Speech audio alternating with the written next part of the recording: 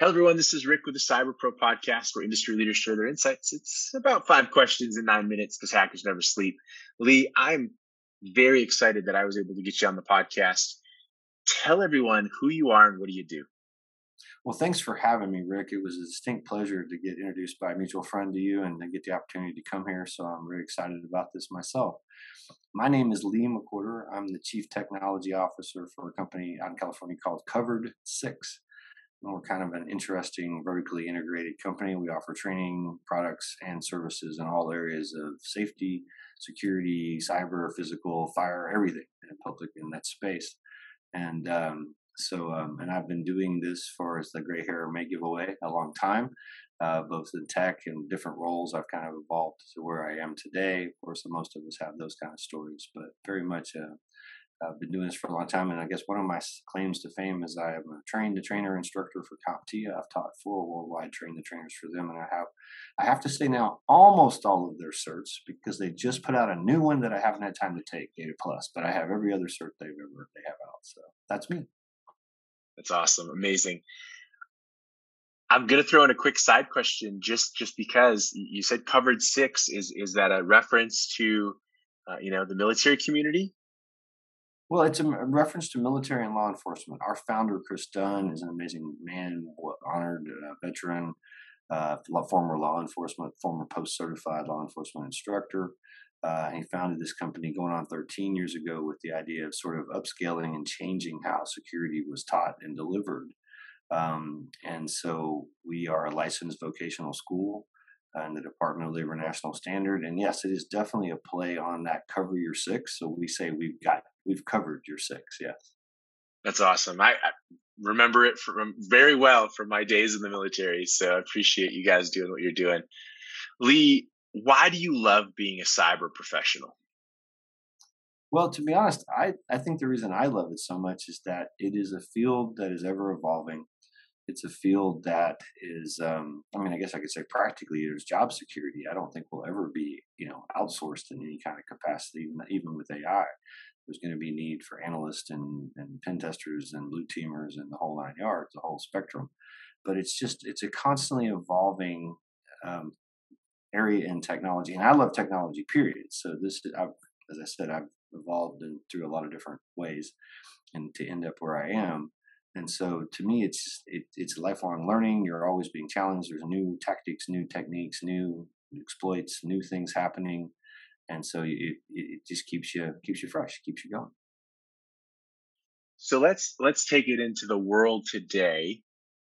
Cybersecurity is a top concern. What does that mean to you?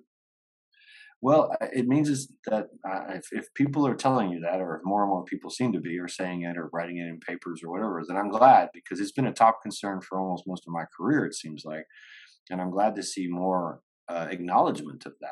Even though it still surprises me how many people don't, or how many organizations don't fully get it. I guess I could say. So you have a lot of experience in this space. What are some key insights you just like to share with our community? Well, one of the biggest things that I constantly share, and it fits into what I found exciting, is that you have to keep current. You have to keep learning.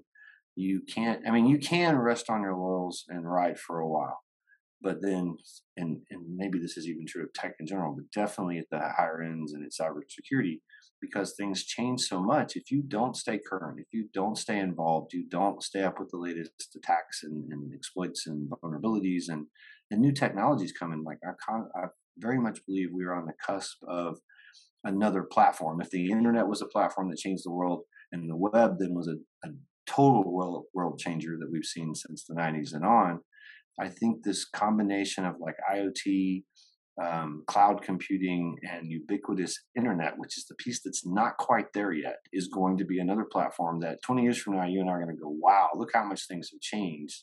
Just like we look back at the 90s before the web and go, how much have things? We're doing this in the web.